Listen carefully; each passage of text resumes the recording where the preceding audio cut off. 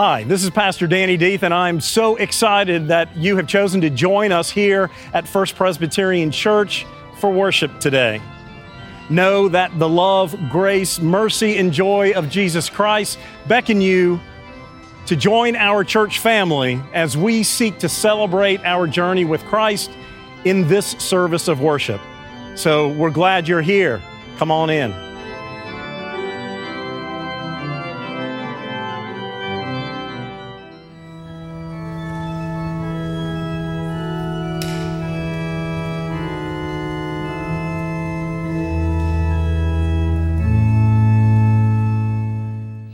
Our first scripture is from the book of Matthew, chapter 5, verses 21 through 26. You have heard that it was said to those of ancient times, "You shall not murder, and whosoever murders shall be liable to judgment." But I say to you that if you are angry with a brother or sister, you will be liable to judgment. And if you insult a brother or sister, you will be liable to the council. And if you say, "You fool," you will be liable to the hell of fire. So when you are offering your gift at the altar, if you remember that your brother or sister has something against you, leave your gift there before the altar and go. First, be reconciled to your brother or sister, and then come and offer your gift. Come to terms quickly with your accuser while you are on the way to court with him, or your accuser may hand you over to the judge, and the judge to the guard, and you will be thrown into prison. Truly, I tell you, you will never get out until you have paid the last penny. This is the word of the Lord. Thanks be to God. We are continuing the second lesson in Matthew. We are still in the Sermon on the Mount.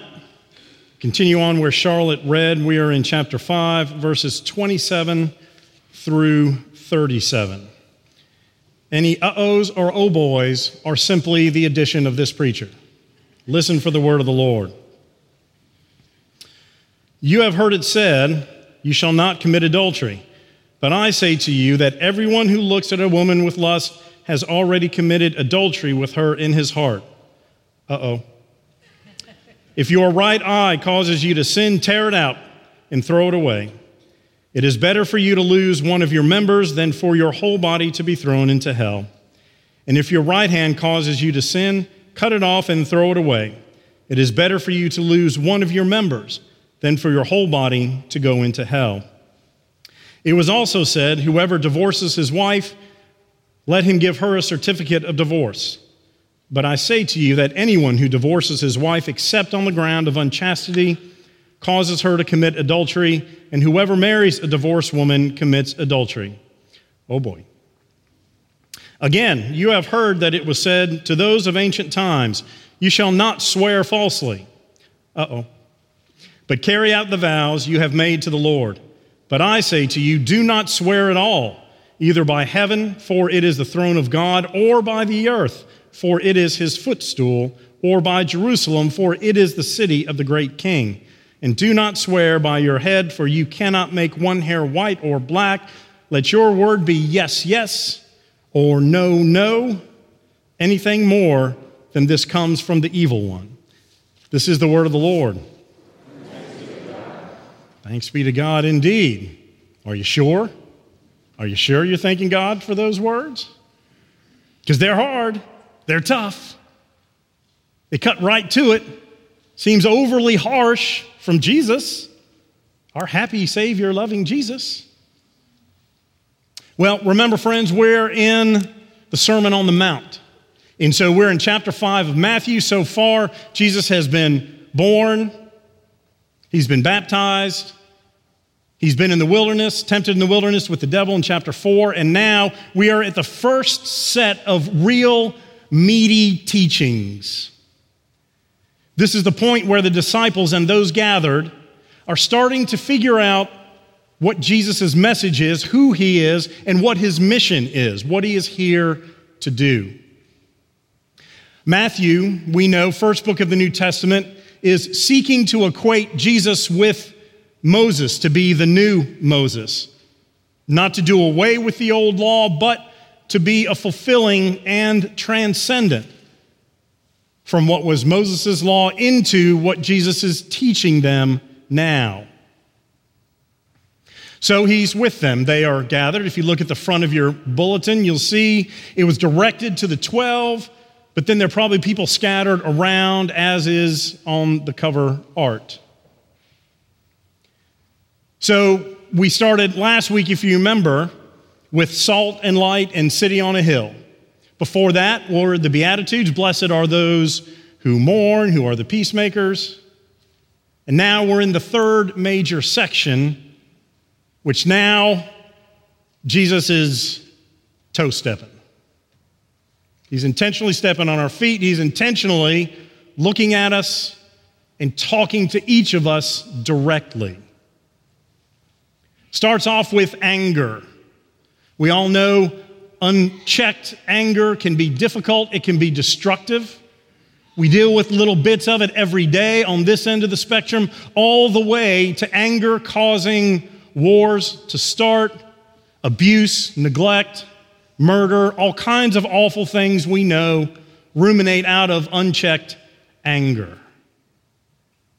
But it's not so much that, as Jesus then moves it into the realm of every day and says, you know what?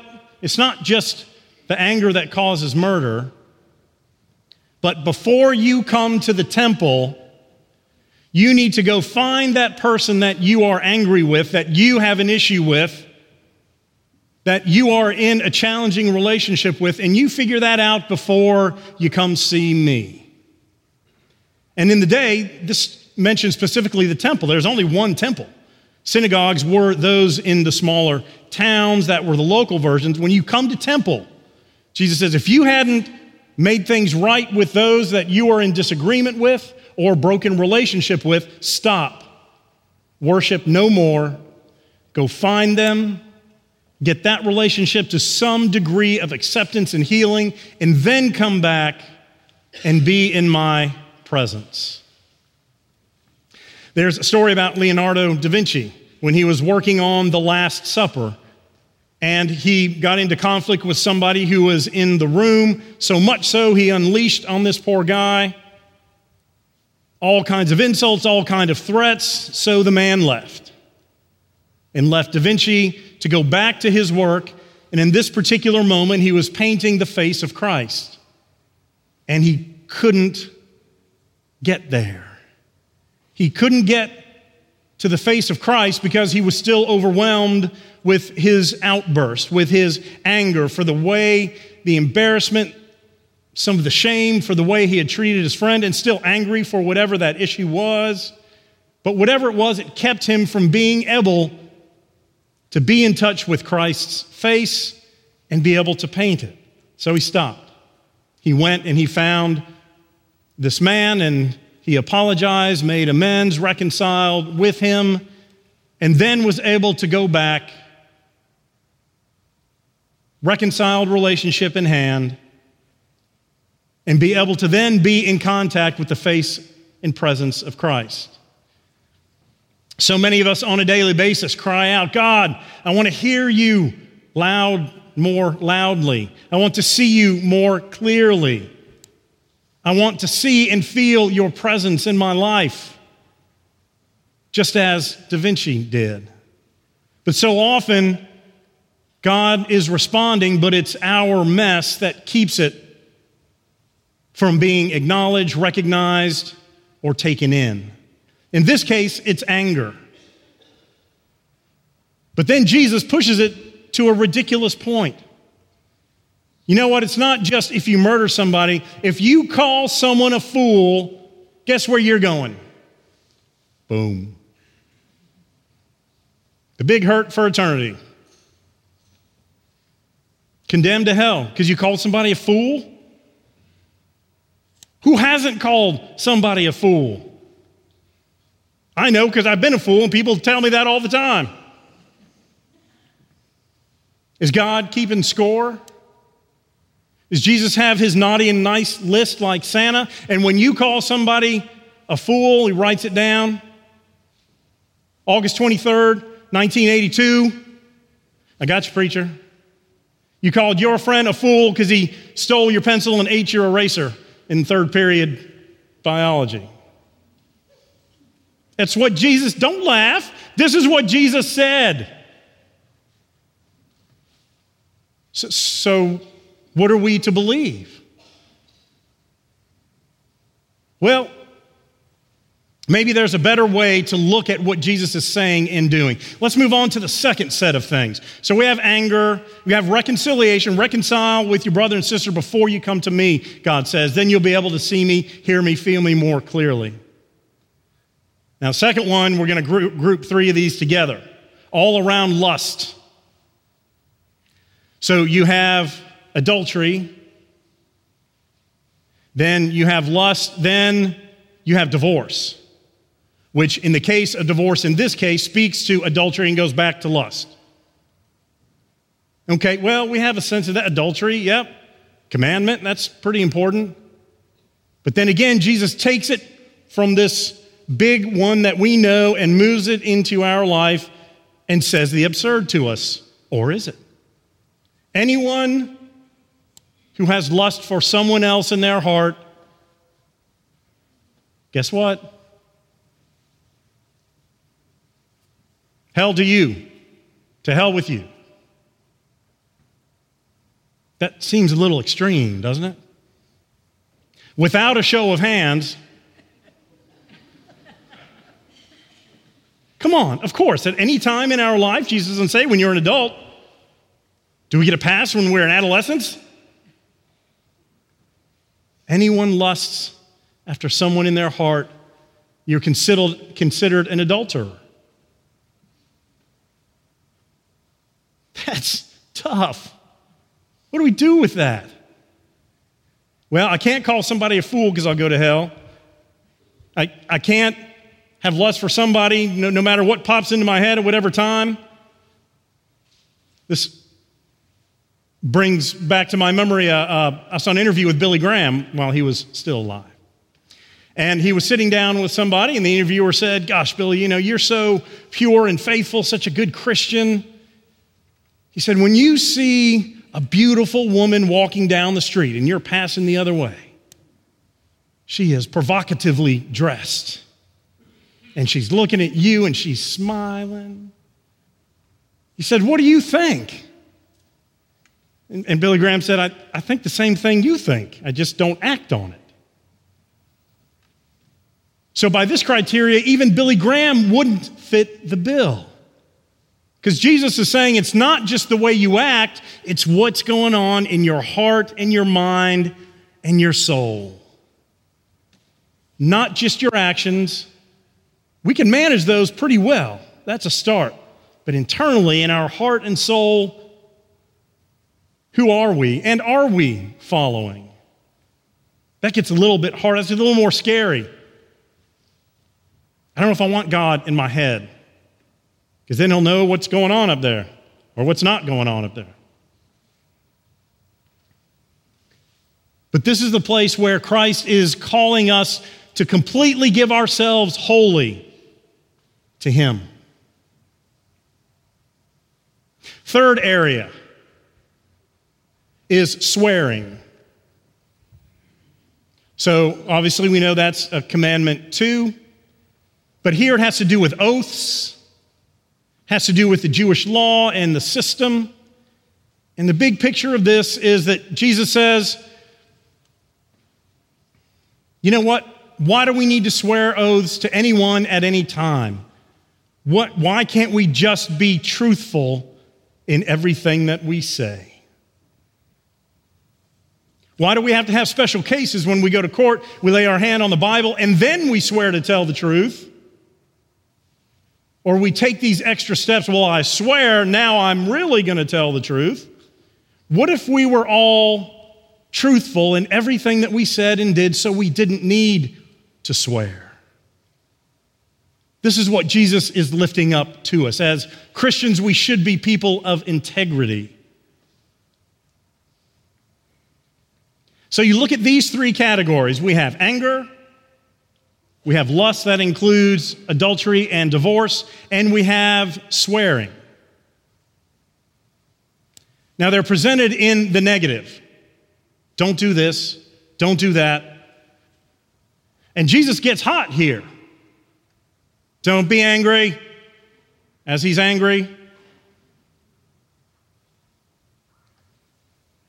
Does this fit into the character that we know God, Jesus, and the Holy Spirit to be? If you call someone a fool in your life, you're going to hell. If you have a thought of someone in your mind, that's it, game over, you're going to hell. If you ever swear by anything, you're going to hell. Seems a bit out of what we know from our loving, faithful, reconciling God? Yes, I believe it is. Jesus comes to us and he brings these negatives, and what do they all have in common? They break and they damage relationships. Why can't I be angry? Why can't God support me in my anger? Well, okay. But when you get to a certain level, you're starting to be destructive to yourself, destructive to those in your life, destructive to the world around you. Why can't I lust in my heart? It just affects me, it doesn't affect anybody else. Again, it gets to the point where it starts to affect you, your soul, your relationships, and the life around you. Why can't I go swear by anything, in essence, and not be truthful? Because that's what that's about, being truthful from the start so you don't have to swear. Why can't I tell lies as long as it doesn't hurt anybody? Well, we know the answer to that. The more profound you lie, the more that you lie. Then it starts to affect yourself, your relationships, and your world around you. So if you look at this, Jesus is saying we need to be about reconciling relationships and not destroying them. These three categories of things and many others destroy relationships. And I need you to take it seriously, Jesus says. Each one of you knows, maybe it's not anger for you, maybe it's not lust for you, maybe it's not truthfulness for you, but it's something for you as it is for me. He's saying not just with your actions, but what's in your mind and your heart. I want you fully to give yourself to me. If not, you're going to boil over with this negativity and with this sin that can just accumulate until it explodes. There was a city of Neon, N-Y-O-S, Nias, in Cameroon, August 21st, 1986. Everybody went to sleep in that village, and the lake right there at night, there was some kind of explosion. And by morning, 1,800 villagers were dead, 3,500 cattle dead. What had happened was CO2, carbon dioxide, was trapped under the lake. Usually, there's a process that it slowly lets the carbon dioxide through, but it's not what happened here. The normally beautiful blue and turquoise lake changed to red. There was some kind of explosion, and a toxic cloud of CO2 and other things, because it was heavier in air, blew out of the lake and then descended back into the village. It's exactly what happens when we let sin rule our lives, or we suppress that without dealing with it, because sooner or later, like that cloud, it's going to erupt and it's going to be destructive.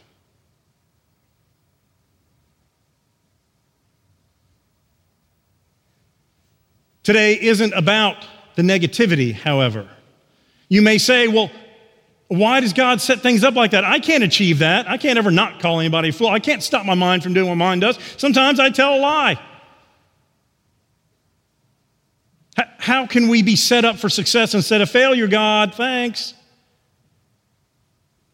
But just the opposite. I believe that it's so stringent that the only way that we can be successful in navigating our life with these issues that we're exploring and addressing is to fully rely on the grace of Jesus Christ.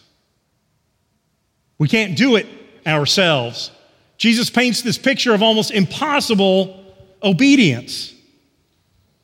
But I think the message is that it's only impossible without him. And with him, it doesn't make us sin-free, but it means that we will get the strength that we need when we focus, when we seek to make ourselves better, to root out these things that are destroying and breaking relationships, keeping them broken, and keeping us from the reconciliation that Christ is placing in our lives.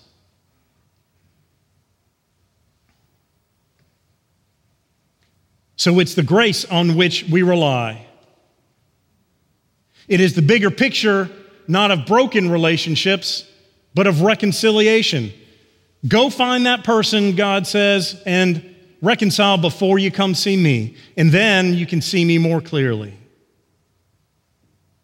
Address those things in your life, whatever they may be, that are causing you brokenness in your own life and those around you. But the good news is you don't have to do it yourself. We are called to be a family together, to help, to walk with, and in this body of Christ, to be one family.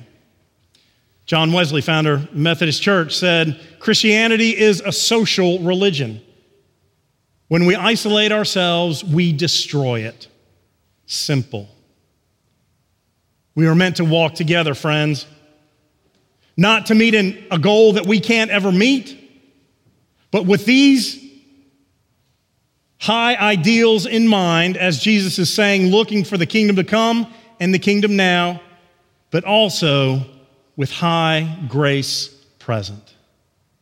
We seek God's kingdom now through addressing these issues, and we fully rely on God's grace.